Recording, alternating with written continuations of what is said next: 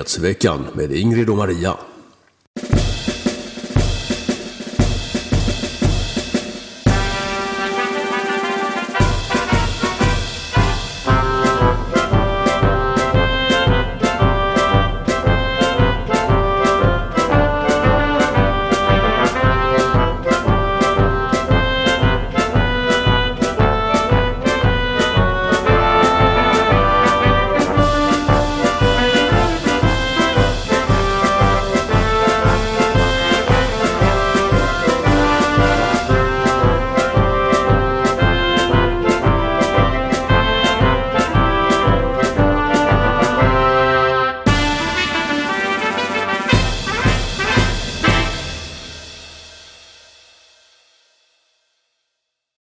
Hallå allesammans och hjärtligt välkomna ska ni vara till Nyhetsveckan nummer 238. Jag heter Erik Karlqvist och med mig som vanligt fantastiska Maria Selander. Tack för de vackra orden, Ingrid. Kul att vara ute i etern denna dag. Ja, precis. Vi ska ju prata om omvändelse under galgen. Det är ju fler och fler som kommer ut och säger ja, det där med mångkultur kanske inte var så himla bra ändå. Wow. Vad är det vi ser på bilden? Ja, det får du berätta för jag har inte hunnit ladda ner den än. Nej, då ska jag tala om det för er att Daniels bild, där ser vi i mitten Expressens Jens Liljestrand. Han var ju någon slags biträdande kulturredaktör där, men jag tror inte han är det längre, utan han är väl någon frifräsare på något sätt. Men ja, så förnumstig och så besserwissrig och allt man kan tänka sig. Och två av dem som inte är särskilt imponerade av Jens Liljestrand eller någon av de andra som nu byter fot är Jens Gårdman till vänster och Peter Springare, allas vår favoritpolis, till höger. Ja, denna omvändelse under galgen, den är märklig att beskåda. Det är ju inte så att vi på något sätt missunnar eller avmuntrar, säger man inte, någon avråder, inte vill att folk ska komma till insikt, för det vill vi ju.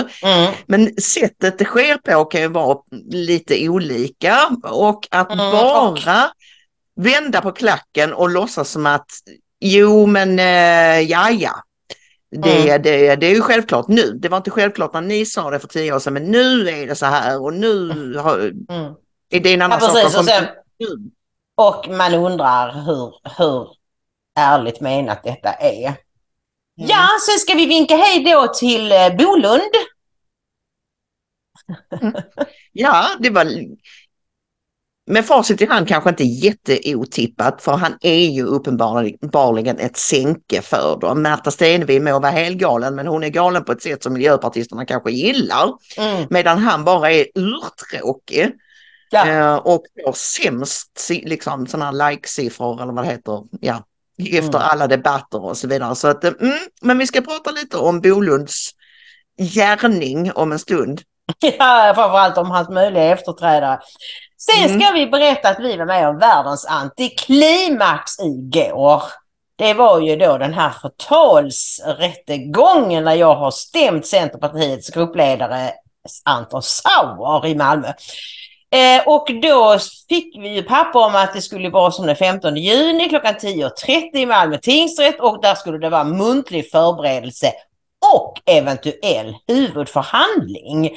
Och givetvis så ställer ju vi in oss på att det är klart att det blir en huvudförhandling, för att den där muntliga förberedelsen, det skulle ju sen då leda till att kunde vi förlikas. Och jag var inte alls intresserad av någon förlikning, och det var ju inte han heller, visade det sig. Nej, och då blev det inget. Ja, vi berättar mer när vi kommer dit. Ja, det var så dumt. Verkligen ett västgöta klimax, Ingrid. Ja, precis. Ja. Och så ska jag då berätta att idag är det fredag den 16 juni. Och då undrar jag, vad är det för en dag? Är det en vanlig dag? Nej, det är ingen vanlig dag, för det är Marias födelsedag. Hurra, hurra, hurra! Ha den här, kära Maria! Wow, till och med sång i rutan. Tack och bock, kära Ingrid, tack och bock. På vilket bättre sätt kan man spendera sin födelsedag än med er, kära tittare och lyssnare? Det kan ju inte bli bättre. Nej, precis. Och så ska jag berätta att vi har 3 stycken Platina-sponsorer. Det är Ulrika S som skriver Bless you too. Janne W han skriver inget meddelande, han skickar en jättefin slant. Och så har vi månadsgivaren Anders. Och tusen tack till er och tusen tack till alla er andra som har gett lite mindre belopp. Och ni kommer upp i remsan på hemsidan ingridomaria.se. Det gör ni, och på hemsidan hittar ni alla uppgifter ni behöver för att stötta oss med en slant, och gör gärna det, för det är så vi kan driva den här verksamheten vidare. Stort och smått, allting mottages med mycket stor ödmjukhet och tacksamhet. Precis så. Ja, då ska vi säga hej då till Per Bolund. Det var ju så att det var en stor nyhet igår när DN hade fått en lång intervju med honom. Den är så lång så den kommer ni aldrig orka läsa, men om ni gör det så ligger länken här. Där han då berättar att han har bestämt sig för att inte kandidera till omval vid deras stämmakongress eller vad de nu kallar det för i november. Så att det är ju inte så liksom att han avgår med omedelbar verkan och så. Det är inte så dramatiskt. Men det var väl egentligen ingen riktigt som hade... Han har ju haft de här dåliga siffrorna hur länge som helst. Och han verkar ju bara weiter gehen. Så att det var väl ändå kanske lite förvånande. Ja, men det var lite så här som Gustav Kasselstrand en gång i tiden sa om... vad heter han nu? Jan Björklund, Liberalernas ledare, dåvarande Folkpartiet. Är du fortfarande här, Jan Björklund? Detsamma kan man säga om Per Bolund. Är du fortfarande här, Per Bolund? Ja. Ingen tar någon notis om hans existens överhuvudtaget, och när man gör det så är det nästan alltid i negativa ordalag. Så att så sett så var det ju absolut ingen överraskning, för att han är ju som sagt ett rejält sänke, och de förstår nog att någonting måste göras, för att de guppar ju där kring 4%-strecket hela tiden i alla mätningar. Ibland går det upp någon procent. Nej, men så är det ju. Och jag tror ju så här, jag kommer ihåg att du och jag var lite oroliga när Per Bolund skulle bli språkrör, för vi tänkte, nej men han är alldeles för normal. Alltså han är ingen som sitter och stickar i riksdagen. Nu är det rätt länge sedan i och för sig de satt och stickade i riksdagen. Men ändå, det är ju ändå lite den bilden man har av miljöpartister. Och lite allmänt stolliga och brukar inte kunna någonting. Men han är ju ekonom och han kunde liksom föra sig och han ser ju normal ut. Så att vi tänkte... Men att han öppnar munnen. Ja, precis. Ja. Vi tänkte att nej, det här är nog inte bra. Men han har ju som sagt, han är ju så, han smälter in i väggen. Han är så tråkig så att man vill bara slå honom eller något. Ja, precis. Han är så fyrkantig. Som sagt, Märta Stenevi kan ändå vara lite underhållande ibland i sin galenskap. Medan han bara är mer som en robot och pratar så här. Och han kan inte liksom... Nej, han går inte igenom rutan för 5 ören. Nej, det gör han verkligen inte. Och då är det ju lite intressant också att det har ju börjat höras röster inom Miljöpartiet att de kanske ska gå ifrån det här med 2 språkrör, en man och en kvinna. Och när nu han ändå meddelar att han avgör, så kanske det vore idé att de tar sig en partiledare istället för det här tramset med 2. Men då hörde jag på radion att det finns ingen majoritet i deras partistyrelse för detta. Det är mer folk ute i landet som tycker att det är löjligt det här med 2 språkrör. Men jag hörde också att han sa själv, den här Bolund då, att det var ju så bra det här för att det gör att man kan ha ett familjeliv när man inte är den enda partiledaren så att säga, som alltid måste finnas tillgänglig. Ja, och sen har väl i just Miljöpartiets fall så har det väl varit en poäng med det att det ska vara en man och en kvinna. Ja. Så att det blir... Så. Men det är löjligt och det är konstigt och det gör att de sticker ut på ett sätt som jag inte tror är till någon som helst nytta för dem. Nej, men de är lite talibaner.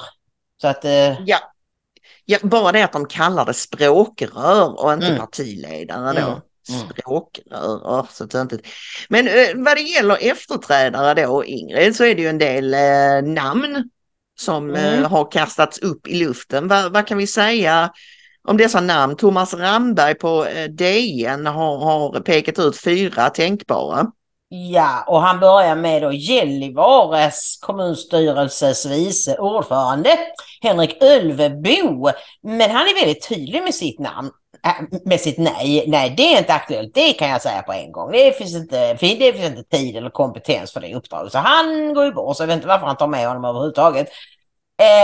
Och sen är det då Grön Ungdoms tidigare språkrör tillika för detta riksdagsmannen Lorenz Tovatt, som vi brukar kalla tokskvatt. Skvattgalen tänker jag då.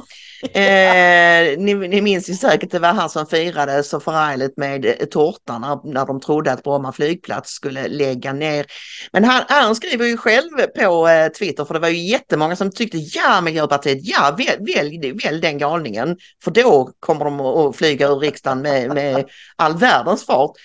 Och då skrev han faktiskt förvånansvärt roligt på Twitter: övervägde för en sekund att kandidera till språkrör, men sen såg jag att det var en massa troll på Twitter som ville ha mig och jag kan ju inte låta dem ha den glädjen. Så det blir inget med det. Okay. Jaha, och sen som nummer 3 så har vi då Stockholms... nej, vi ska först ta EU-parlamentarikern Jakob Dalunde, men han säger också nej. Och hans partikamrat, ni vet, den före detta meteorologen och diktatorsvurmaren Per Holmgren, han vill inte kommentera saker, så vad han vill, det vet vi inte än. Men så är det den här riksdagsledamoten Daniel Heldén som ju har varit toppolitiker i Stockholm i många år, och det är han som ligger bakom alla de här stollerierna med feministisk snöröjning och feministiska övergångsställen och allt vad det nu är för någonting. Alltså, stockholmarna är ju rasande på honom, men jag vet inte, han är tydligen ändå poppis i partiet. Ja, det är väl bland de här mer testuggande talibanerna på Södermalm som han är populär, skulle jag tippa, inte bland normala stockholmare. När du och jag har varit uppe i Stockholm så har ju folk inte gjort annat än gnällt på den här Heldén och det miljöpartistiska inflytandet i Stockholm, där att de har gjort alltså cykelbanor som är 3 gånger bredare än själva gatan, så att varken bussar eller bilar kan komma fram, och en massa andra sådana konstiga saker. Jättemycket farthinder, alltså verkligen obstruerat trafikflödet på olika sätt i en stad där det redan är trångt och stökigt att ta sig fram då. Ja, det är helt makalöst. Men vi får väl se var det landar, Ingrid. Vi säger tack för den här tiden till Per Bolund. Det var underhållande. Nej, det kan vi inte ens säga med rent samvete att det var. Men det är klart, om man inte tycker det är underhållande att titta på tågkrascher. Men ha det gott, och han får säkert någon fin, inte vet jag, post någonstans in på något verk eller någon... Ja, men han sa faktiskt i någon intervju jag hörde om honom på radion att dels så fick han frågan om han skulle bli sån här strateg eller vad det är som Löfven har blivit nu, rådgivare, och nej, det låg längst ner på hans lista. Han sa också att han ska lämna riksdagen, och han tänker sig nog en helt annan karriär. Han är ju ekonom, så det är kanske inte helt omöjligt för honom att hitta ett vettigt jobb. Nej.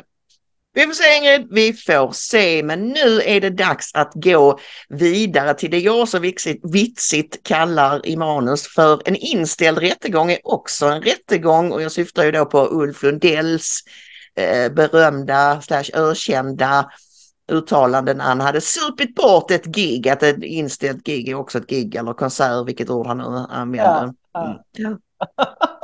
Det blev jättesnopet. Du och jag var taggade till tänderna. Vi hade förberett oss jättemycket kvällen innan och vi hade fusklappar och papper med oss som vi skulle och sådär. Och jag satt utanför. Det var jättejobbigt att sitta där ute och inte få sitta med in i salen. Men det var ju då, om jag skulle vittna så anses det tydligen besmutsa vittnesmålet på något sätt om jag har hört vad som har sagts. Ja. Så jag fick sitta där ute och häcka, och så kommer du ut och säger ja, vi ska bara ta en paus, sen blir det huvudförhandling, säger du, och jag bara yes, nu kör vi. Och så går ni in igen och ut kommer du flygande 3 minuter senare. Det blev ingenting. De vägrade gå med på huvudförhandling idag. Det var jättekonstigt. Alltså jag ska säga det att Anton Sauer, han ger ett mycket kyligt intryck, om jag ska uttrycka mig snällt. Han har väldigt märklig blick. Han satt och stirrade på mig flera gånger. Vi satt ju mitt emot varandra. Och han hade med sig ett ombud. Han hade ju inget ombud när han skrev svar på själva stämningsansökan. Det var han själv som hade totat ihop det. Det var alldeles uppenbart. Och nu hade han då ett ombud med sig. Och jag vet inte vem det var, jag uppfattade inte namnet, men jag uppfattade det som att det var någon lokal. Och jag kände så här, kanske Centerpartiet inte tycker att det är så där jätteroligt om deras gruppledare blir fälld för förtal. Så att de kanske har uppmanat honom eller till och med betalat en jurist för att... saken är att sådana här förenklade tvistemål, det är inte meningen att man ska ha jurister med sig. Det är ju inget förbud, men hela poängen med det här förenklade förfarandet, det är ju att man inte... Det är nämligen inte så att den som förlorar då får betala den andras rättegångskostnader. Utan det var ju inte meningen att det skulle bli några rättegångskostnader. Så den enda kostnaden jag har haft var ju själva stämningsansökan. Att lämna in den, det kostade 900 kronor. Och det skulle jag kunna få betalt av Anton Sauer om jag vinner. Vilket vi hoppas att Gud vill att jag ska göra och hjälpa oss med. Men så att det är lite alltså det, för det är egentligen... Alltså det är en domare och en protokollförare. Det var 2 stycken kvinnor. Och den här domaren, hon gick ju igenom stämningsansökan. Ja, du skriver här, Ingrid, att si och så. Och du har liksom blivit väldigt kränkt av detta. Så gick vi igenom. Ja, vilka är dina bevis? Och så, vad hade han för bevis? Ja, det är ju då liksom olika expoartiklar.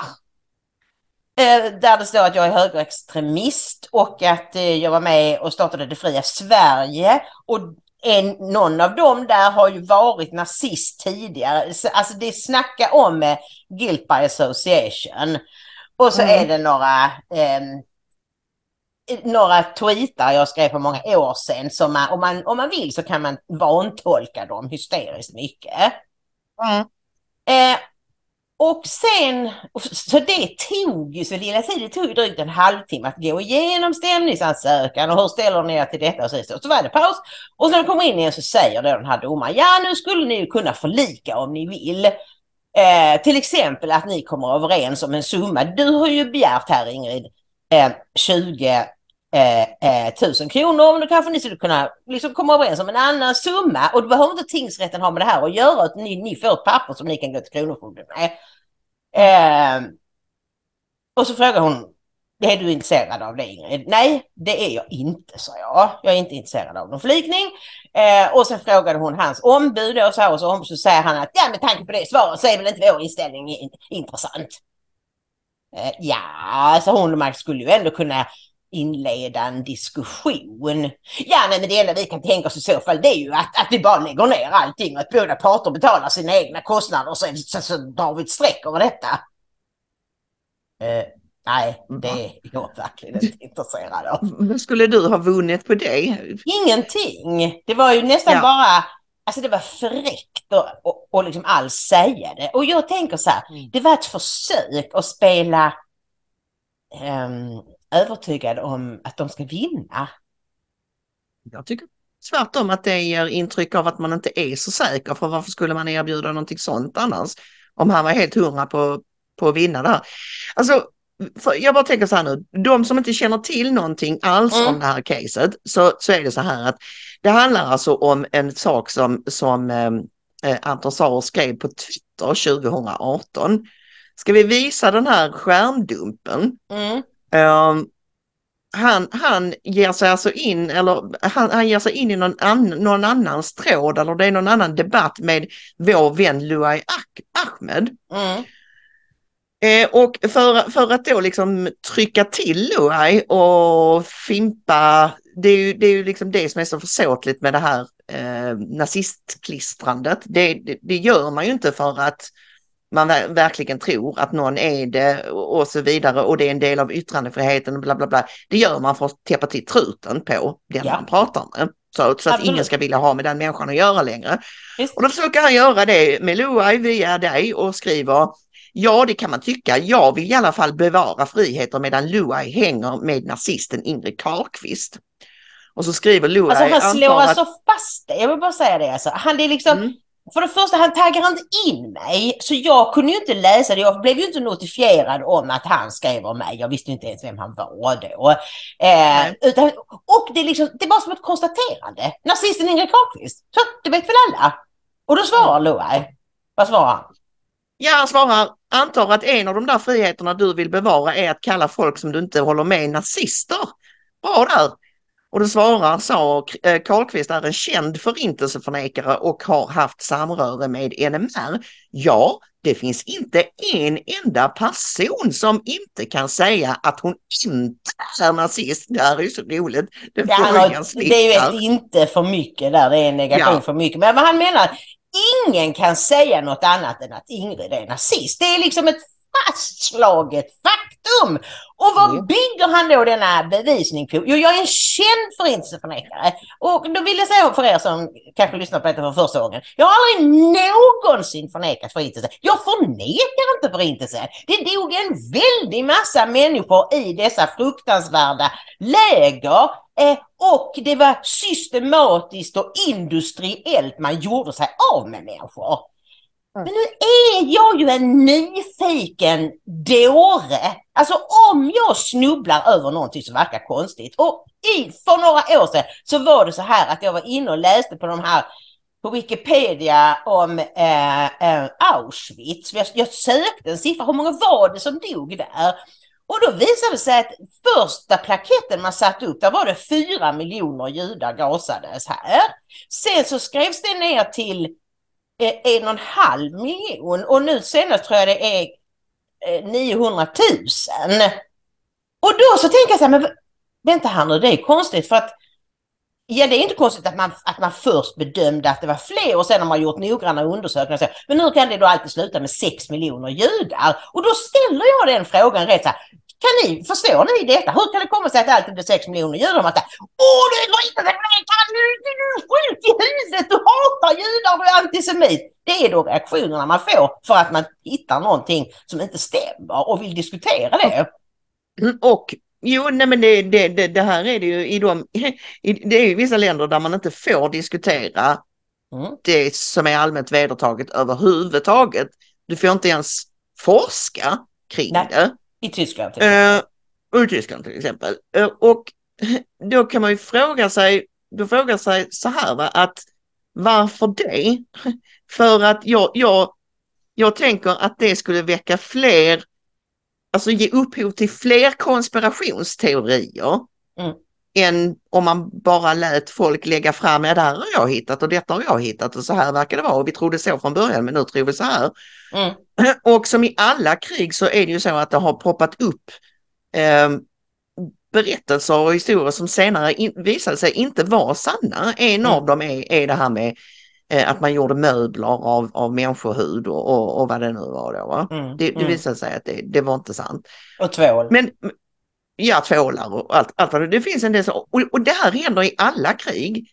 Att det dyker upp sådana historier därför att det är så fruktansvärt och det är så traumatiserande för de inblandade. Och det handlar också om att höja den egna stridsmoralen och så vidare. Vi kan se ett klassiskt nutida exempel är ju det första Gulfkriget. Där irakiska soldater påstods ha rusat in på BB och slitit bebisar ur kuvöser. Bara för att de var så ondskefulla.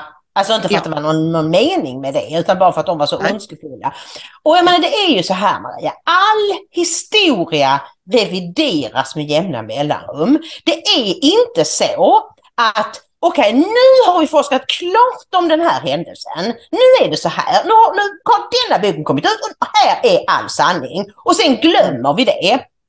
Alltså det är ingen annan historisk händelse som har fått det privilegiet. Men förintelseberättelsen har fått det privilegiet. Inte bara det privilegiet utan att det är liksom den som vill flytta ett kommatecken i den berättelsen genast blir fullständigt nersablad som den värsta sortens folkmordshyllare liksom.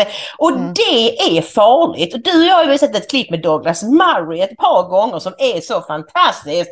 När han var på konferens i Köpenhamn och förklarade varför han inte tyckte att man borde förbjuda förintelseförnekande. Nu har jag aldrig förnekat, men även de som gör det tyckte han skulle få fortsätta göra detta. Varför då?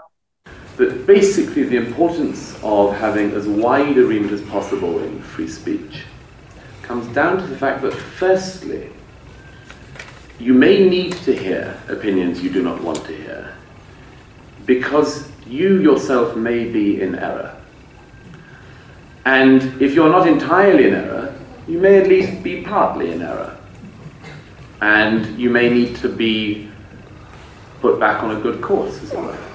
And you may not be able to get back on a good course unless you can hear speech which some people may wish to deprive you of. And secondly, the other defense being that even if the opinion is wrong, it can do you no harm to hear it, because in the hearing of it, you will know the arguments against your position and in the process will be able to strengthen your own position. You will know better why you are right. You will know better why some things are true and some things are not.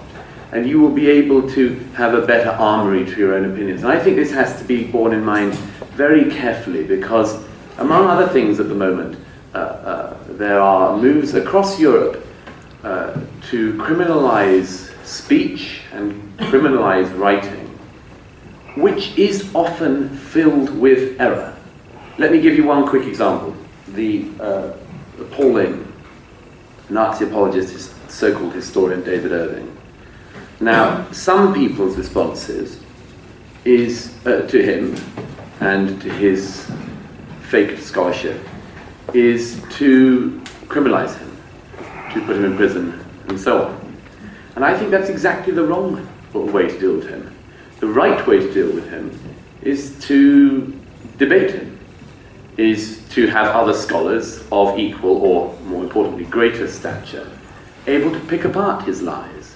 But if you don't do that, you can be absolutely certain that a few years down the line, you will have a generation of people who, when they are confronted by an Irving, who has spent many, many years in archives and knows his 1930s and 1940s handwritten German very, very well, you can be sure that there will be a time in the future, if you have simply criminalized that and locked people in prison, that you will have a generation who says the Holocaust happened, and of course it happened, and somebody else comes along and says no, it didn't, and the people saying it did are not prepared.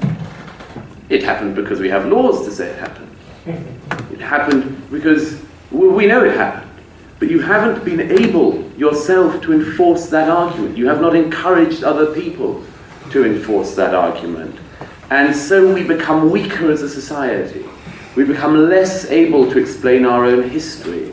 We become less able to explain our own truth. Och där har du stängt ner den debatten och det är därför hans argument om att det här på något sätt skulle ingå i hans yttrandefrihet inte håller för 5 öre, därför att syftet är att plocka bort dig ur debatten.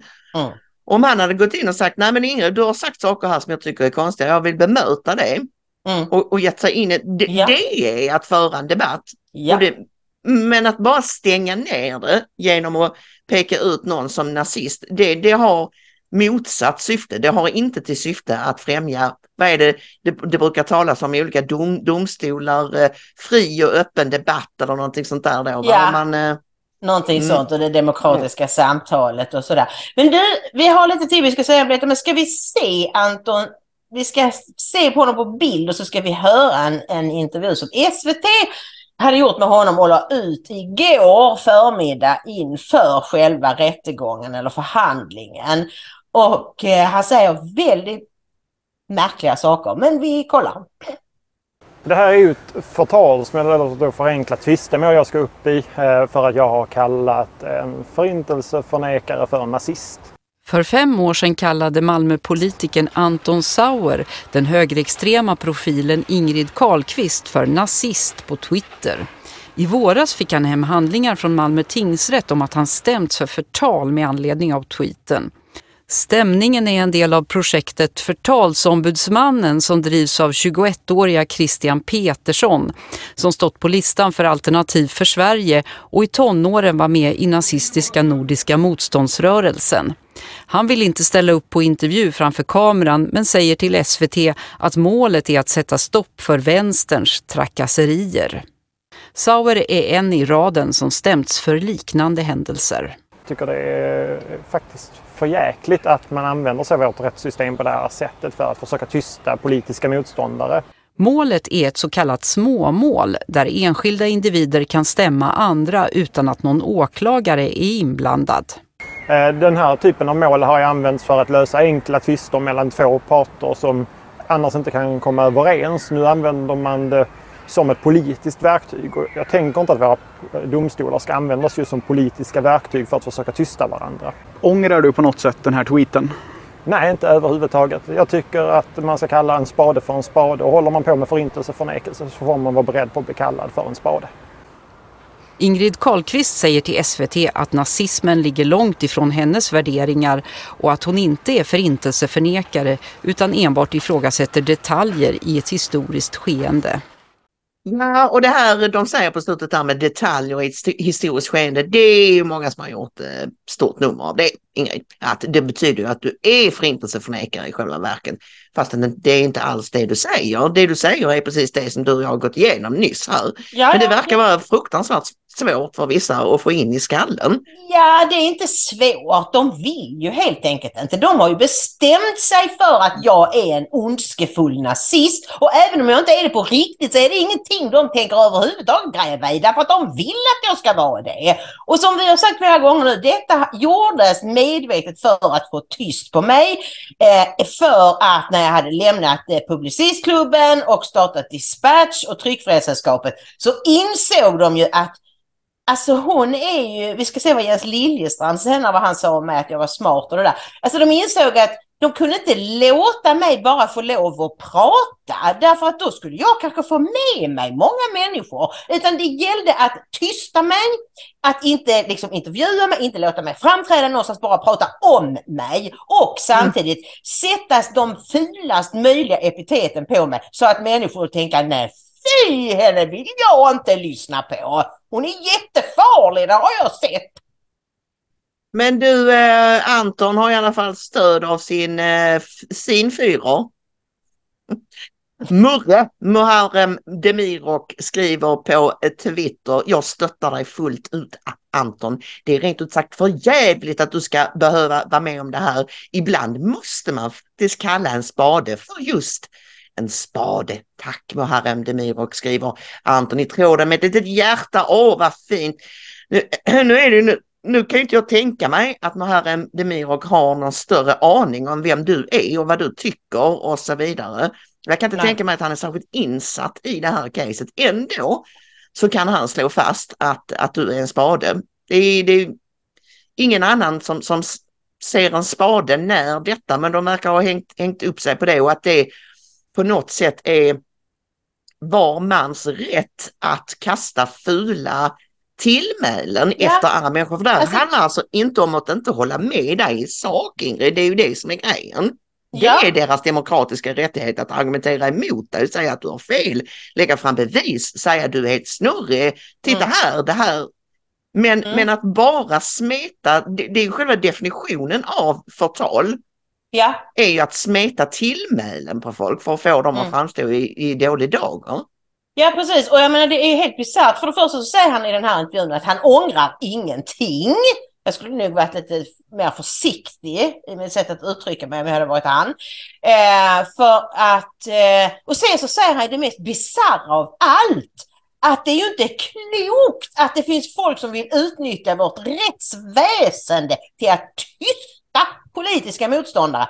Hur har jag överhuvudtaget så tysta honom? Jag har påpekat att det är förtal att kalla mig nazist. Ja, okej, Anton. Jag vill tysta dig från att kalla mig nazist. Men det beror inte på att jag att jag bestämmer över det, utan vi har ett rättssystem som säger att man får inte lov att förtala människor. Det är ett brott. Jag använder rättssystemet för att korrigera ett brott som har begåtts. Men han är så lusfräck att han påstår att jag försöker tysta honom. Och som sagt, ingen av de här som nu är upprörda över Christian Petersson, förtalsombudsmannens arbete här för att, som han själv säger, få slut på vänsterns trakasserier. Jag tycker det är en mycket bra formulering. Ingen av dem var det minsta upprörda när näthatsgranskaren Thomas Åberg använde exakt samma system för att stämma gamla tanter som på Facebook hade kallat honom djurplågare. Nej, och sen undrar jag, vi får avrunda detta blocket här nu Ingrid, men jag bara undrar en grej. Kan inte Anton Sauer argumentera fritt utan att använda just det ordet? Kan han inte argumentera, är hela hans yttrandefrihet bortblåst om han inte får lov att använda just det ordet mot dig? Det är det jag undrar. Han säger att det här tar ifrån honom hans yttrandefrihet.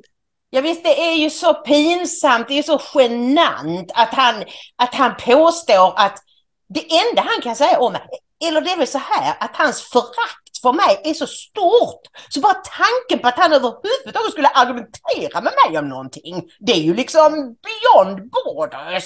Utan han ska tala om för mig och för världen att han minsann vet att jag är nazist. Och nazister pratar man inte med. Så är det.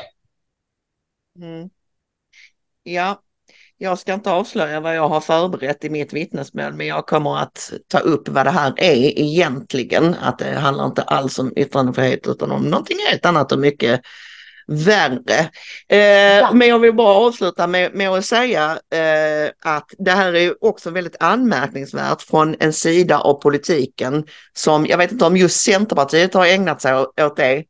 Men det är väldigt populärt bland, det har de säkert, det är väl Miljöpartiet som började med det här och kallar motståndarsidan för blåbrun.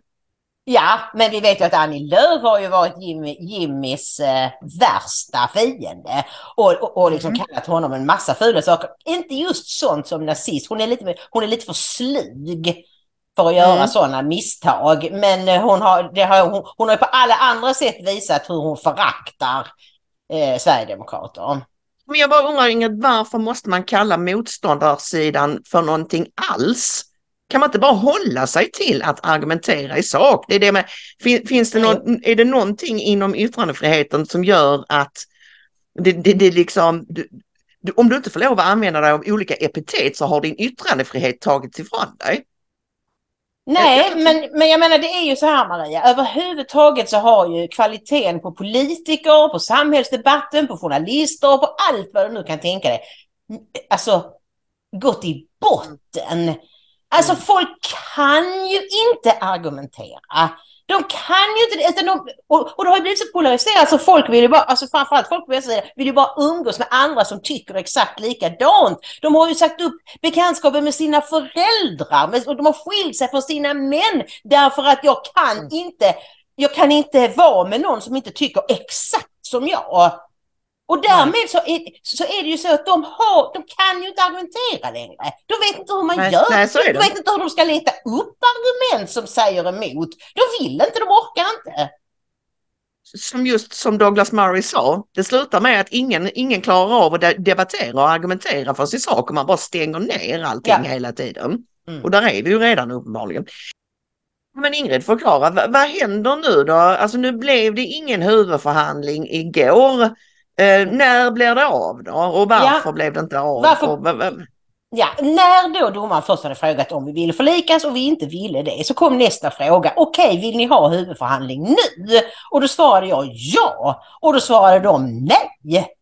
Och jag blev bara, va? Varför inte det? Nu är vi ju här. Nej men det var ju inte kallat till huvudförhandling. Jo, det var det ju. Eventuell huvudförhandling stod det ju. Så att de ville helt enkelt inte ha huvudförhandling då. Och i ett sånt här förenklat mål så kan man välja då att antingen ta den direkt eller liksom längre fram. Och eftersom de vägrade så ska det nu skickas papper fram och tillbaka igen en massa gånger och så är det semestrar och så. Så att i höst någon gång blir det väl själva huvudförhandlingen.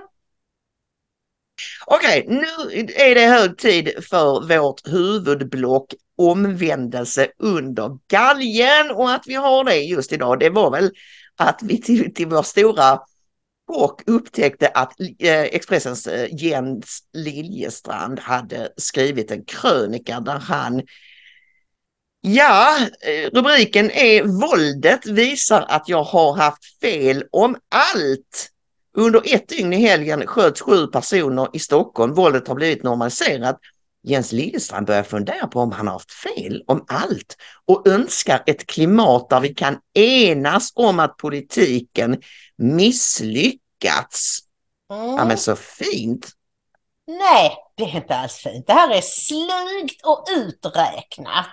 Jens Liljestrand säger vi kan väl komma överens om att politiken har misslyckats. Inte jag som själv har kallat folk rasister och hetsat och sagt att ni är galna, men inte det, alla måste få komma till Sverige. Jag har ingen skuld. Inte ens är det politikerna, utan det är politiken. Ett luddigt begrepp. Kan vi alla vara överens om att politiken har misslyckats? Och så går vi vidare. För han skriver lite längre ner i artikeln att han vill absolut inte höra några "vad var det vi sa?" Nej, det tror jag säkert inte han vill, men det ligger ju nära till hands. Inte för att man... Alltså, det handlar inte om skadeglädje. Precis som allting annat som du och jag har pratat om, så önskar vi hett och innerligt att vi har fel varje gång. Men när man då har haft fel om någonting, så är det ju klädsamt om man, som jag sa inledningsvis, det är helt okej att ändra upp. Det är bra om man kan ändra uppfattning till och med. Ja. Men det krävs nästan någon slags försoningsprocesser, alltså att man ber om ursäkt, att man någon självrannsakan och att man framförallt det här att om man då har betett sig som Jens Liljestrand bland annat och väldigt många andra har gjort under vad det gäller det här med migrationspolitiken, som väldigt många betedde sig under covid. Det går inte då när man har varit, betett sig fruktansvärt på den nivån och bara säga sorry, oj, ja, det var fel. Ja, jag agerade utifrån den informationen som fanns då och jag förstod, det visade sig att det var fel. Oops, liksom.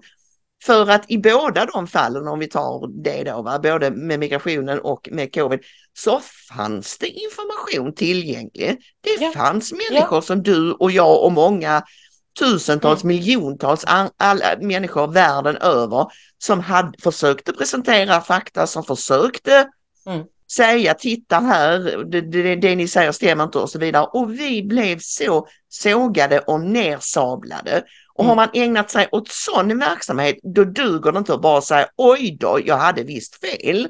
Nej, och han skriver ju då i slutet av artikeln så här: jag önskar mig ett politiskt klimat där vi kan enas om att politiken har misslyckats, att våldsvågen är ett allvarligt hot mot hela vårt samhälle, att positionering, pajkastning och vad var det jag sa kanske känns bra för stunden men knappast hjälper långsiktigt. Att lägga prestigen, kulturkriget, Twitterhånet åt sidan när barn dödas.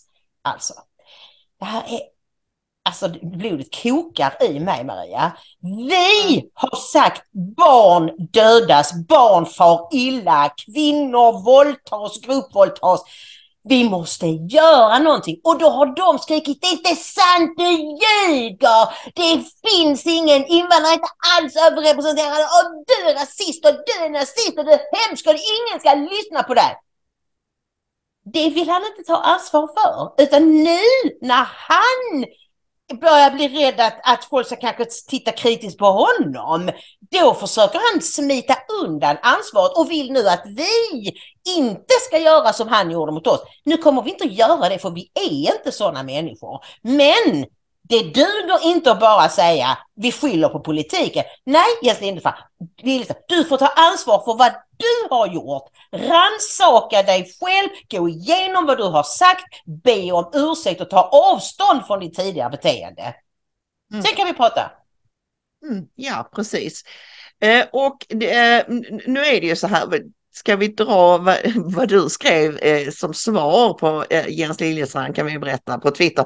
Jens Liljestrand erkänner att han har haft fel i årtionden och vill nu att vi ska förlåta honom och jobba ihop med honom för att rädda Sverige. Jens, be mig och alla andra om ursäkt så kan vi börja fundera på att ta med dig. Helt riktigt. Man kan inte bara säga ups, jag visste inte, jag fattade inte. Det är ju det, för om vi nu ska cirkla tillbaka till nazismen, som man har konstaterat 100 gånger, att alla som säger ja, men jag fattade inte, jag visste inte vad som hände, jag förstod, jag lydde bara order och vad det nu är, det dög ju inte som ursäkter i Nürnbergrättegångarna, så varför ska vi godta det? Nej, men det är ju precis det. Och det är det jag menar, att alltså, det är ju inte så att de har varit helt nej, men vi hade ingen aning. Och som du sa om covid och en massa andra saker, all information har ju funnits där för den som har vågat titta på den med öppna ögon.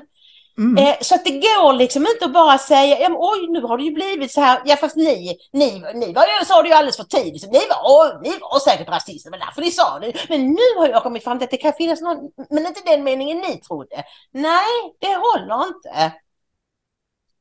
Han var ju väldigt upprörd, Jens Liljestrand, när du hade varit gäst hos Navid Modiri i hans podd. Hur kan vi? Ja, nästan lika upprörd som Aron Flam. Ja, den podden blev oerhört framgångsrik. Jag tror det är topp 5 av människor som Navid har intervjuat någonsin. Den har 161 000 views på YouTube. Och översvallande positiv feedback fick du, och det fick ju Jens Liljestrands känsla att svalla ännu mer. Han blev ju ännu mer upprörd av att folk tyckte att du faktiskt framstod som ganska vettig. Ja. För här handlade det om att det var ju det att det är så roligt. Vi ska se ett klipp här strax med Jens Liljestrand när han är hos Navid och ska förklara varför han är så arg på att Navid lät dig prata fritt. Precis, men bara citera från hans krönika här. Det är ju ganska roligt att han tvingas det är fruktansvärt roligt. Ja, han skriver så här. Alltså efter att ha lyssnat på Modiris samtal med den smarta, utmanande och relevanta högerextremisten Ingrid Carlqvist i knappt 2 timmar känner jag mig tyvärr inte ett dugg klokare. Smart, utmanande och relevant. Jag kan faktiskt leva med högerextremist där bara för att jag fick så fina adjektiv där innan. Ja, och det här är så symptomatiskt på något sätt för hur människor som Jens Liljestrand tänker. Och nu ska vi strax titta på det här klippet när han är hos Navid. Och han säger just det här att alltså det som stör honom mest är att han inte tyckte att du var helt knäpp. Han ville tycka att du var helt knäpp. Alltså han tycker att du har fel med massa. Men de åsikterna han tillskriver dig, och detta är så fantastiskt. Han frågar sig aldrig, kan det vara så att jag kanske har misstolkat Ingrids uttalanden och hennes åsikter och att det är därför hon framstår som vettig, att nu fattar jag vad hon menar egentligen. Ja.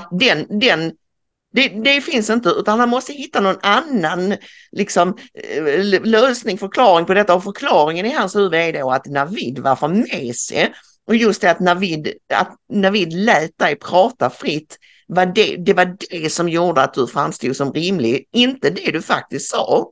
Nej, precis. Utan han menar ju att om Navid då inte hade hållit på med samtal utan att han hade intervjuat mig. För intervjuer kan man göra vem som helst, en IS-terrorist eller dessa. Och för då är man tuff. Då ställer man tuffa frågor och ställer personen på plats, sätter den på plats och så, va. Men i ett samtal då ska man ju ändå försöka förstå varandra. Och det var ju det som var hela poängen med Navids poddserie. Att försöka förstå människor som hade helt andra åsikter än han själv. Men det som han snöar in här på i det klippet vi ska se, det är att jag minns inte hur mycket vi pratade om det i podden, men det jag vet är att vi pratade om det utifrån min bok Från Sverige till Absurdistan. Eftersom jag hela tiden drivs av varför hände saker, hur kom det sig? Så var det ju så att jag tittade på det här. Varför tog riksdagen det här mångkultursbeslutet 1975? Att de gjorde det, det visste jag, men hur kom det sig? Och så började jag gräva i det. Jag läste andra som hade skrivit böcker om det, och jag liksom kollade i olika arkiv och sådär. Och kom fram till att den som drog igång debatten om att Sverige skulle gå från det väldigt homogena samhälle vi hade till att bli en en flerkultur, sa man då, och flerkulturnation. Det var en jude som hade kommit till Sverige från liksom förintelsen, David Schwarz. Han hade varit på sanatorium först, och så kom han hit, och sen blev han då väldigt han var redaktör för olika invandrartidningar och gjorde sig även kompis med Olof Palme och påverkade honom. Och det var han som skrev den första debattartikeln, och sen var det ett antal människor som höll med och som inte höll med. Och jag tror det var uppemot 30% av alla inlägg i debatten skrevs av judiska företrädare. Inte judar i största allmänhet, utan företrädare för judiska ledande organisationer. Och de var alla väldigt intresserade av att skapa en mångkultur i Sverige. Men det är också så att jag i boken förklarar varför gjorde de det. Ja, inte för att de ville jäklas med svenska folket, inte alls. Utan för att de hade precis upplevt förintelsen. De tänkte att om det finns fler minoriteter i det här landet så blir inte vi så utsatta. Så att jag förstår varför de gjorde det. Det är ju bara det att det blev inte bra för judarna heller. Och framförallt blev det inte bra för svenska folket. Och inte för invandrarna som kom hit heller. Det blev ju kaos. Men här ska ni se hur han är helt insnöad på detta. Och det är så, och lägg också märke till att han hela tiden säger att Ingrid säger att mångkulturen är judarnas fel. Jens Lindstad, ville du inte ha mångkultur? Alltså det är jätteroligt. Kolla nu. Jag är nyfiken på att bena ut lite kring kritiken som du hade med Ingrid Carlqvist. Vill du börja och säga vad tänkte du när du såg? För du har sett hela avsnittet. Jag har lyssnat på det, inte sett. Du har lyssnat på det. Så du har lyssnat på hela avsnittet. Vilket få personer som har kritiserat har gjort. Av de som har skrivit, det vill säga Andreas och Ida och du och Britt, så vet jag att ni har ju tittat, eller det vet jag inte. Jag vet att du har tittat hur du säger det, men många som följde med i kritiken har ju inte sett avsnittet. Nej, men Ingrid Carlqvist formulerar ju ren antisemitism hos dig i ditt program. Hon säger att det är judarnas fel att det finns mångkultur i Sverige. Hon säger det ganska exakt så. Hon säger att hon förklarar att det finns en person som heter David Schwarz. David Schwarz kom som flykting efter förintelsen till Sverige och blev politiskt aktiv i Socialdemokraterna och var en av de personerna som ledde fram till att mångkultur blev någonting som man skulle ha i Sverige. Jag tror det kom en grundlag 1975 att det stod att Sverige ska vara en mångkulturell nation eller någonting sånt. Jag kan inte exakt. Men det är hennes argument. David Schwarz var jude och ville ha mångkultur. Och allt det är säkert sant. Men därifrån så börjar hon prata om att det är judarna som vill ha mångkultur i Sverige. Att den judiska gruppen bär ansvar för att det finns mångkultur i Sverige. Judarna som kollektiv. Och det här är ju rasism, det här är antisemitism. Det här är en modern version av den urgamla antisemitiska myten om att judar fräter sönder samhället. På medeltiden så sa man att judarna förgiftade brunnar. Nu säger man att det är judarnas fel att det finns mångkultur. Och det är ren antisemitism. Och för mig så finns det ingen, hur ska jag förklara, att intervjua en person är en sak. Att intervjua någon, man kan intervjua vem som helst. För mig kan man intervjua vem som helst. Man kan intervjua en IS-terrorist. Jag säger inte att någon av dina gäster här har varit på den nivån, men för mig kan man intervjua en IS-terrorist, man kan intervjua Breivik, man kan intervjua en nazist, man kan intervjua en mördare, vem som helst. Men ett samtal handlar om att söka samförstånd någonstans, att försöka se den andra, lära sig av den andra. Ett samtal är inte en intervju, ett samtal är ju ett möte mellan dig och mig. Och för mig så finns det inget samförstånd att hämta när en person säger att mångkulturen är judarnas fel. Det går inte att hitta samförstånd där. Där är samtalet slut. Om jag satt i ett socialt sammanhang med okända människor, om jag satt i en bastu med killar jag inte kände och någon skulle dra ett rasistiskt skämt, så skulle jag kunna vara kvar i bastun för att folk har dum humor. Men om jag satt i en bastu med främmande killar och någon säger att du vet att mångkulturen, det är judarnas fel, då har det gått därifrån. Vad är skillnaden? Skillnaden är att ett rasistiskt skämt är ett dumt skämt, men här är en åsikt. Den här personen tror ju på allvar att det är så här. Att mångkulturen är judarnas fel och det är ren antisemitism. Det är skillnad på liksom ett dumt skämt och på ren genomtänkt. Ja, alltså För jag tror att om Navid hade varit lite vass här och sagt så här, men vänta nu här, tycker du att mångkulturen är fel?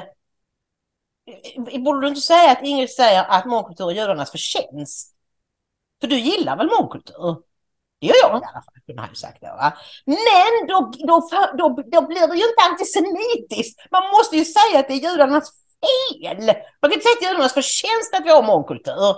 Jo, det kan man säga i ett annat sammanhang, men inte när man ska kritisera mig. För att jag ska ju utmålas som antisemit. Och sen har jag helt fel. Jag har ju aldrig sagt det är judarnas fel. Eller judarna i största allmänhet. Jag har pratat om företrädare för judiska organisationer som ville att Sverige skulle bli mångkulturellt. Och som påverkade Olof Palme och en massa andra politiker.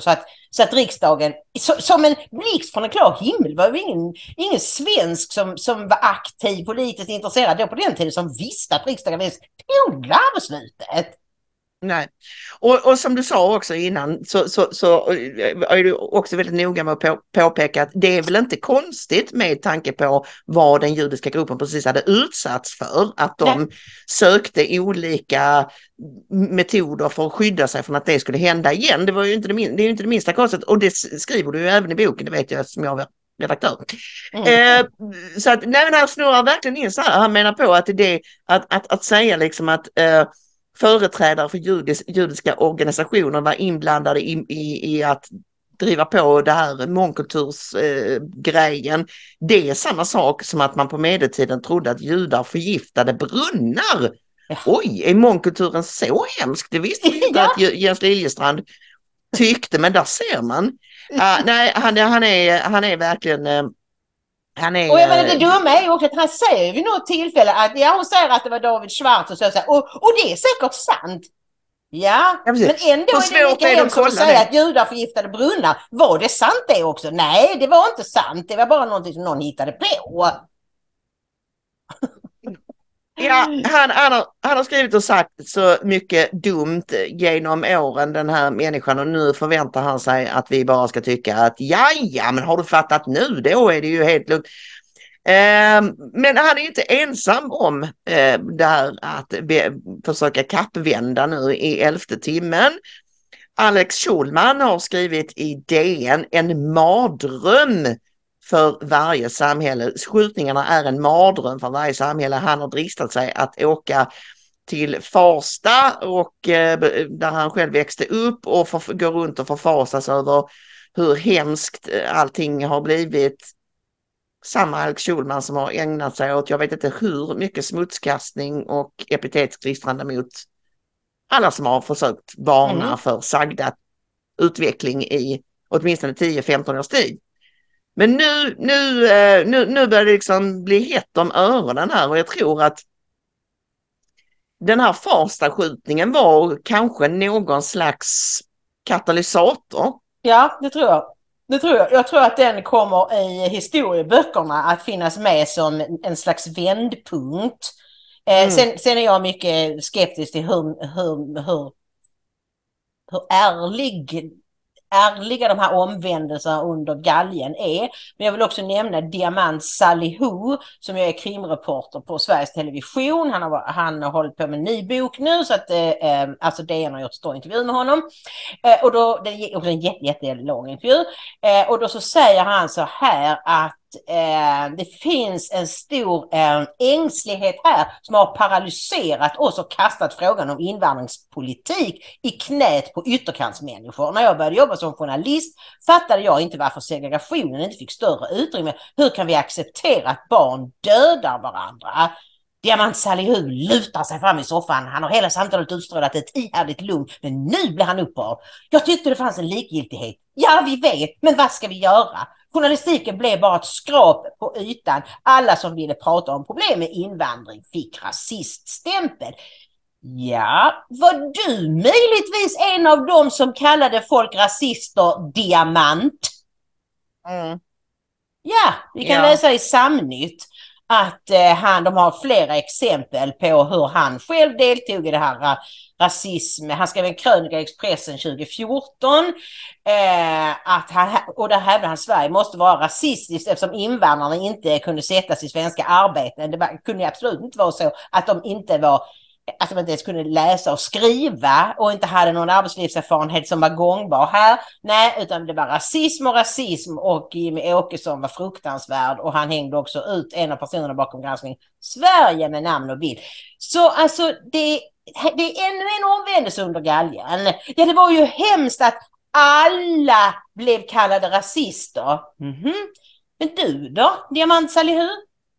Vilka kallade du? Har du gjort någon har du tittat in i dig själv? Har du utsatt dig själv för räfst och rättarting och gått till botten med vad det var som gjorde att du hängde på det här och kallade människor fula saker?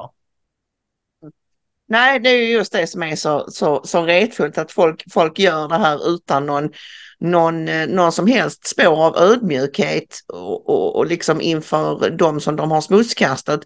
Det tycker jag ändå att till exempel Katarina Janouch gjorde när hon ändrade uppfattning. Så var hon väldigt tydlig med att säga, jag hade jättefel och jag ber om ursäkt till alla som jag har sårat och vanärat och smutskastat och sådär. Så minns jag hennes omvändelse i alla fall. Och då är det en helt annan sak. Absolut. Hon blev ju också välkomnad över på vår sida med en gång i princip när hon väl hade sett just. Men då ska vi dra en liten snabb sväng bara om Ganman också, eftersom han är en av våra omslagspojkar idag. Han har skrivit ett blogginlägg för ett par dagar sedan. Det stora uppvaknandet. Många retar sig på Greider, Linjestrand med flera och deras senkomna uppvaknande. Men det är meningslöst att bli arg, för det är inget uppvaknande. Bara samma gamla krokodiltårar som förr.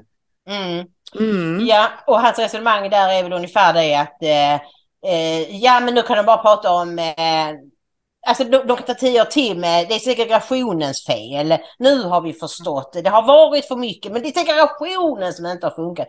Och så skrev han även en till häromdagen som heter Vägra ta debatten. Ni kan själv läsa. Men han, va? Ja, just det. Den var också rolig. Han berättade om någon sån här helt vansinnig debatt där, vad heter hon? Åsa Linderholm. Linderborg, ja precis. Jag kände att det kändes fel. Och Janne Josefsson och vilka det nu var med och jag kan läsa snabbt här. Mediedagarna på Svenska mässan i Göteborg 2013. Då fick Gunnar Sandelin och fick ta sig an forskaren Henrik Oskarsson, Aftonbladets Jan Elin, SRs vd Silla Bänker, SVTs vd Eva Hamilton, journalisterna Jonna Sima och Lotta Gröding samt mediestrategen Britt Stakston för att då debattera hans och Koas bok Invandring och mörkläggning och bara det liksom. En person mot 5 den gången. Ja, och sen helt är det någon annan debatt. Alltså när man tänker på hur det var då 2012, 13, 14, alltså det var ju mycket, mycket värre än det är nu. Ja, precis. Och det är någon annan debatt här han pratar om då, där Koa fick vara med. Men där var de också 2 mot 5 och sådär liksom. Och nu har alla de här människorna, inklusive Åsa Linderborg, plötsligt, inte helt, alltså hon är ju fortfarande kommunist och allt det här, men ändå tonläget är ett helt annat nu och ingen av dem har sagt jag hade fel och nu har jag ändrat uppfattning, utan de har bara liksom sådär sömlöst glidit över i att nu det är verkligheten som har ändrat sig, inte de, fastän verkligheten var på väg med expressfart redan då. Ja men precis, det är ju just det va. Och en annan som vi har på bilden idag, det är ju Peter Springare, och ni kommer ju ihåg att det var 2017 när han fortfarande arbetade som polis i Örebro, och han skrev på sin Facebook så här, och ursäkta språket: jag är så jävla trött. Jag kan inte låta som han. Jag är så jävla trött. Det jag kommer att skriva här nedan är inte politiskt korrekt, men det skiter jag i. Det jag kommer att torgföra till er alla skattebetalare är förbjudet att torgföra för oss statligt anställda. Och sen så kom det ju hela radängan där. Jag fick ju inte upp Jo. Nej, jag vet inte varför du har problem med den länken, men det är ju då juristen Mårten Schultz som skriver i en krönika om varför det här inte är hets mot folkgrupp, för han blev alltså anmäld för hets mot folkgrupp för det här Facebook-inlägget, Peter Springare. Och det skriver Schultz att det är det inte, och han berättar ju då att Springare skrev: detta har jag hanterat måndag till fredag denna veckan. Våldtäkt, grov våldtäkt, överfallsvåldtäkt, utpressning, övergrepp i rättssak, olaga hot, våld mot polis, hot mot polis, narkotikabrott, grovt narkotikabrott, mordförsök, våldtäkt igen, utpressning igen och misshandel. Misstänkta gärningsmän: Ali Mohammed Ali, igen. Kristoffer, va? Är det sant? Ja, ett svenskt namn smög sig in i utkanten av ett narkotikabrott. Mahmoud Ali igen och igen. Länder som representerar veckans alla brott: Irak, Turkiet, Syrien, Afghanistan, Somalia, Syrien igen, Somalia, okänt land, Sverige. Hälften av de misstänkta kan vi inte veta säkert eftersom de inte har några giltiga papper, vilket i sig oftast innebär att de ljuger om nationalitet och identitet. Och detta blev han alltså HMF anmäld för. Han blev anmäld till polisens intern granskning och han fick ju till slut sluta jobba som polis. Han fick väl gå i pension. Ja, jag tror de gav honom ett erbjudande som han inte kunde säga nej till, för att det var väl inte roligt längre. Men alltså, han fick ju folkets kärlek. Det var ju väldigt roligt. Polisstationen i Örebro blev ju helt blombombad. Folk från hela landet skickade enorma buketter till honom och liksom polisen sa: kan ni sluta skicka nu, vi har inte plats med fler buketter. Så folket älskade ju att han till sist sa sanningen. Vi journalister visste ju det länge, men vi fick ju inte, så länge vi jobbade inom mainstream fick vi ju inte skriva om det. Det skulle ju bara, för då gick man ju rasisternas ärenden. Men som sagt, Peter Springare var folkets kärlek och vi har ett klipp här med honom. Han blev intervjuad av Riks här förleden och pratar om vad han menar ska göras för att komma till rätta med detta våld som nu får fler och fler att omvända sig. Ulf Kristersson sa i en presskonferens häromdagen på tal om att ändra på sekretesslagstiftning bland annat för att just underlätta och främja samverkan mellan myndigheter att demokrati tar tid. Går det verkligen inte att påskynda vissa processer vad gäller förbättrad lagstiftning? Barn dör. Jo, naturligtvis, men det är samma där med sekretessen. Jag har ju varit den första och sagt att den här sekretesslagstiftningen som jag har fått för ett antal år sedan har ju varit lite till förfång för arbetet kring framförallt ungdomar och kriminella ungdomar. Men det är ju långt ifrån något avgörande, vad ska man säga, problem när det gäller arbetet emot kriminaliteten i stort. Jag menar, det är väl vällovligt om man kan lossa lite på förlåten där genom kanske någon lite mer uppluckrad och lite mera lindrigare, vad man skulle uttrycka det då, lagstiftning. Men återigen, det är inte där problemet ligger. Problemet ligger i professionerna. Kompetensen är inte tillräckligt hög. Numerärerna är inte tillräckligt höga på en relevant organisation. Strukturerna funkar inte. Och utbildningen, framförallt när det gäller polisen, måste riktas om till en mer repressiv verksamhet. Det är dit vi måste gå. Och för att få folk att förstå det och få folk som förstår den problematiken, det finns det väldigt många av inom polisen idag, så krävs det då att sådana som Anders Thornberg, den övriga polisledningen, måste bytas ut. Varför skulle det här vara lösningen på de här problemen? Jo, det är klart att det blir lösningen ligger mycket närmare till hands om man börjar jobba som man gjorde när man hade kontroll på kriminaliteten. Även att kriminaliteten då, för låt oss säga 20, 25, 30 år sedan, byggde då på en slags 80-talskriminalitet som jag brukar prata om då, med svensk kriminalitet, utifrån svenska kriminella och grovt kriminella då. Det sprängdes banker, det sprängdes kassaskåp, det sköts med automatvapen. Det är inget nytt. Och vi hade ett högre tryck på skjutningar mot poliser då, vilket vi tack och lov inte än har kommit till. Och jag säger att vi inte kommer dit. Jag säger bara att det är en tidsfråga när vi gör det. Nu vänds ju det här grova skjutvapenvåldet oftast emot, eller för så gott som uteslutande emot, vad ska vi säga, gelikar så att säga. Justitieminister Gunnar Strömmer säger att det kommer att ta tid att vända på den här utvecklingen. Vad är det som tar sån tid? Jo, men de vet ju inte vad de ska göra. De har ju ingen lösning. Det enda de gör är att konstatera, shit, det här har vi gått åt helvete.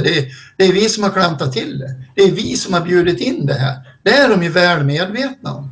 Det är både den nuvarande regeringen och framförallt den tidigare regeringen med Socialdemokraterna i spetsen. De är mycket väl medvetna om det. Det här är ett jätteproblem för dem. De vet ju att det är deras förda politik som har lett oss till det här. Som har gett oss det här samhället. De enda som står emot det här och som under flera år har predikat ungefär samma uppfattningar som jag har haft, det är ju Sverigedemokraterna. Men de trycks ju också tillbaka i de här frågorna, för det här är ju pinsamt för politikerna. Och när Strömmer står och säger det här kommer att ta tid att vända, jag tackar fasiken för att göra det. Det har vi också sagt. Rasera till exempel svensk polis som man gjort, det gjorde man bara på ett par, 3 år. Vända det här, det kommer säkert ta närmare 25-30 år. Och för varje dag, för varje månad man låter en sån som Anders Thornberg sitta kvar och den nuvarande polisledningen, så kommer det att ta ännu längre tid. Det kommer att ta lång tid. Och det här måste en sån som Strömmer, han måste ju förstå det här. Han måste ju ta sitt ansvar för att få en förändring till stånd. Hade det här varit ett landslag i fotboll eller en elitserieklubb i fotboll eller hockey, då är jag borta för länge sedan. Ja, det har han ju så rätt i. Och det säger frågan också varje gång jag pratar om det. Byta ut polisledningen, det är det enda, alltså det är det viktigaste. Det är det första och främsta och viktigaste.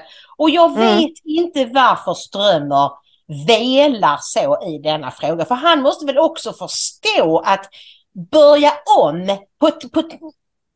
det har ett symbolvärde samtidigt som det kommer in folk som inte har några men så gjorde vi förr och det lovade jag den personen och den personen. Någon som är liksom kommer utifrån. Ja, och vi har ju även pratat om det här att ta in utländsk kompetens när det gäller rent praktiskt. Hur ska man gå tillväga? Hur ska man arbeta? Alltså clean slate vad det gäller, precis som springaren säger, bort på Thornberg och alla hela polisledningen där, men också förutom det ta hjälp av konsulter från USA eller Italien eller Danmark eller inte vet jag, El Salvador eller vad du vill liksom. Människor som har praktiska tips om hur man rent faktiskt ska gå tillväga. För som vi sa redan i förra podden, det finns möjligheter även inom nuvarande lagstiftning. Man ska bara applicera det på rätt sätt och man ska jobba på rätt sätt såklart. Ja, så är det. Och jag menar, man blir ju... Det är ju ett dystert besked han ger här, Peter Springare, att det kommer att ta 25-30 år. Ja, men då tänker jag att han menar att rätta till det helt och alltså rulla tillbaka det till där vi var 1980 eller du vet. Men vi kanske kan komma tillbaka till, vi kanske kan komma tillbaka till 2010 i alla fall eller någonting lite snabbare. Är du med? Ja visst, och det viktiga är ju att processen inleds, att folk ser, alltså de här skjutningarna och så tror jag, de är ju svåra att förstå på så där direkt, men att det sker andra saker som gör att alltså de kommer att sitta i fängelse för resten av sina liv, de kommer att utvisas och aldrig mer få återvända till Sverige. Det är sådana saker som jag tror behöver ske, och då kan man stå ut med fler skjutningar för att man vet att de kommer att minska efterhand som de här människorna sitter i fängelse, och att man stör gängen så att det blir omöjligt för dem att hålla på som de gör. Vi har ju låtit dem, alltså jag såg någonstans var någon de hade pratat med några normer, jag tror det var DN, Och normen hade varit här och intervjuat diamants allihop. Det var i alla fall, det var en sak som stack ut där. Att normen har ju varit mycket smart. De har ju tagit in en bråkdel av vad vi har tagit in. Och de har också tyckt att det var väldigt viktigt att folk lärde sig språket, att de kom i arbete. Men en detalj som jag aldrig hade hört innan var att en förklaring till att de inte har så många nedgångna områden och utanförskap, det är att de inte har så mycket hyresrätter i Norge. De har nästan, alltså många fler bostadsrätter, och folk som äger sin bostad, de bryr sig mer om området där de bor. Tänk, en sån enkel sak kan betyda så mycket. Ja, det finns mycket att göra, Ingrid, och vi hoppas att Tidöpartierna kan göra någonting i alla fall under den här mandatperioden, annars så går det käpprätt åt skogen. Det är inte utsagt. Men så får vi inte tänka, utan vi ska rädda det här landet. Det har du och jag tagit på oss. Vi ska göra vår del i att rädda Sverige, och vi behöver lite hjälp från er också för att kunna göra det. Så är det. Stötta oss med tummar upp som vanligt och kommentarer, dela programmet och ge oss gärna ett bidrag via ingridomaria.se. Där finns alla uppgifter om hur ni stöttar oss via Swish och bankgiro och donorbox och medialink-knapp. Det är bara tack vare er kärlek och ert stöd som vi kan hålla på med det här, ska ni veta. Ja, men då är det hög tid att knyta ihop vår fredagssäck. Känns skumt att sända på en fredag, men det blev ju så i och med den här icke-rättegången igår.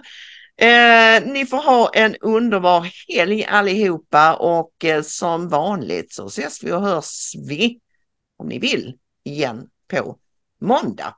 Gud välsigne. Gud välsigne.